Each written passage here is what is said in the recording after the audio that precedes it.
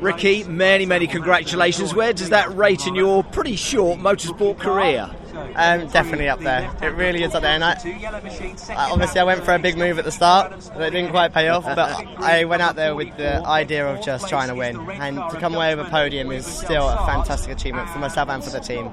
And like I say, it's me being a junior, I have to learn a lot, but the team have to learn a lot about how I like to drive. And obviously coming from a different background to most touring car drivers, I have a very unique style, and trying to sort of hone that style into the touring car is quite difficult, and the team have done a fantastic job doing it. Well recovered from that start, because it didn't go right, did it? And it could have gone so more horribly wrong, but you did recover well, didn't you?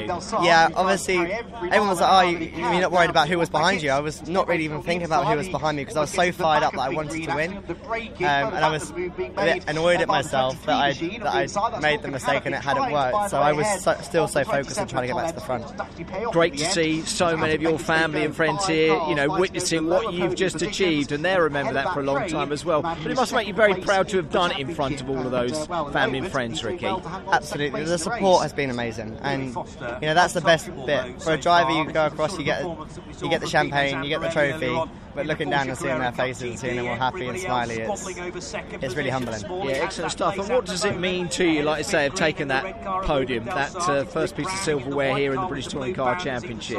It just means I want a number one now. Yeah, and your dad, his reaction, we must get what his thoughts were. What did he say to you when he first saw you? I think he was a little bit choked up, bless him.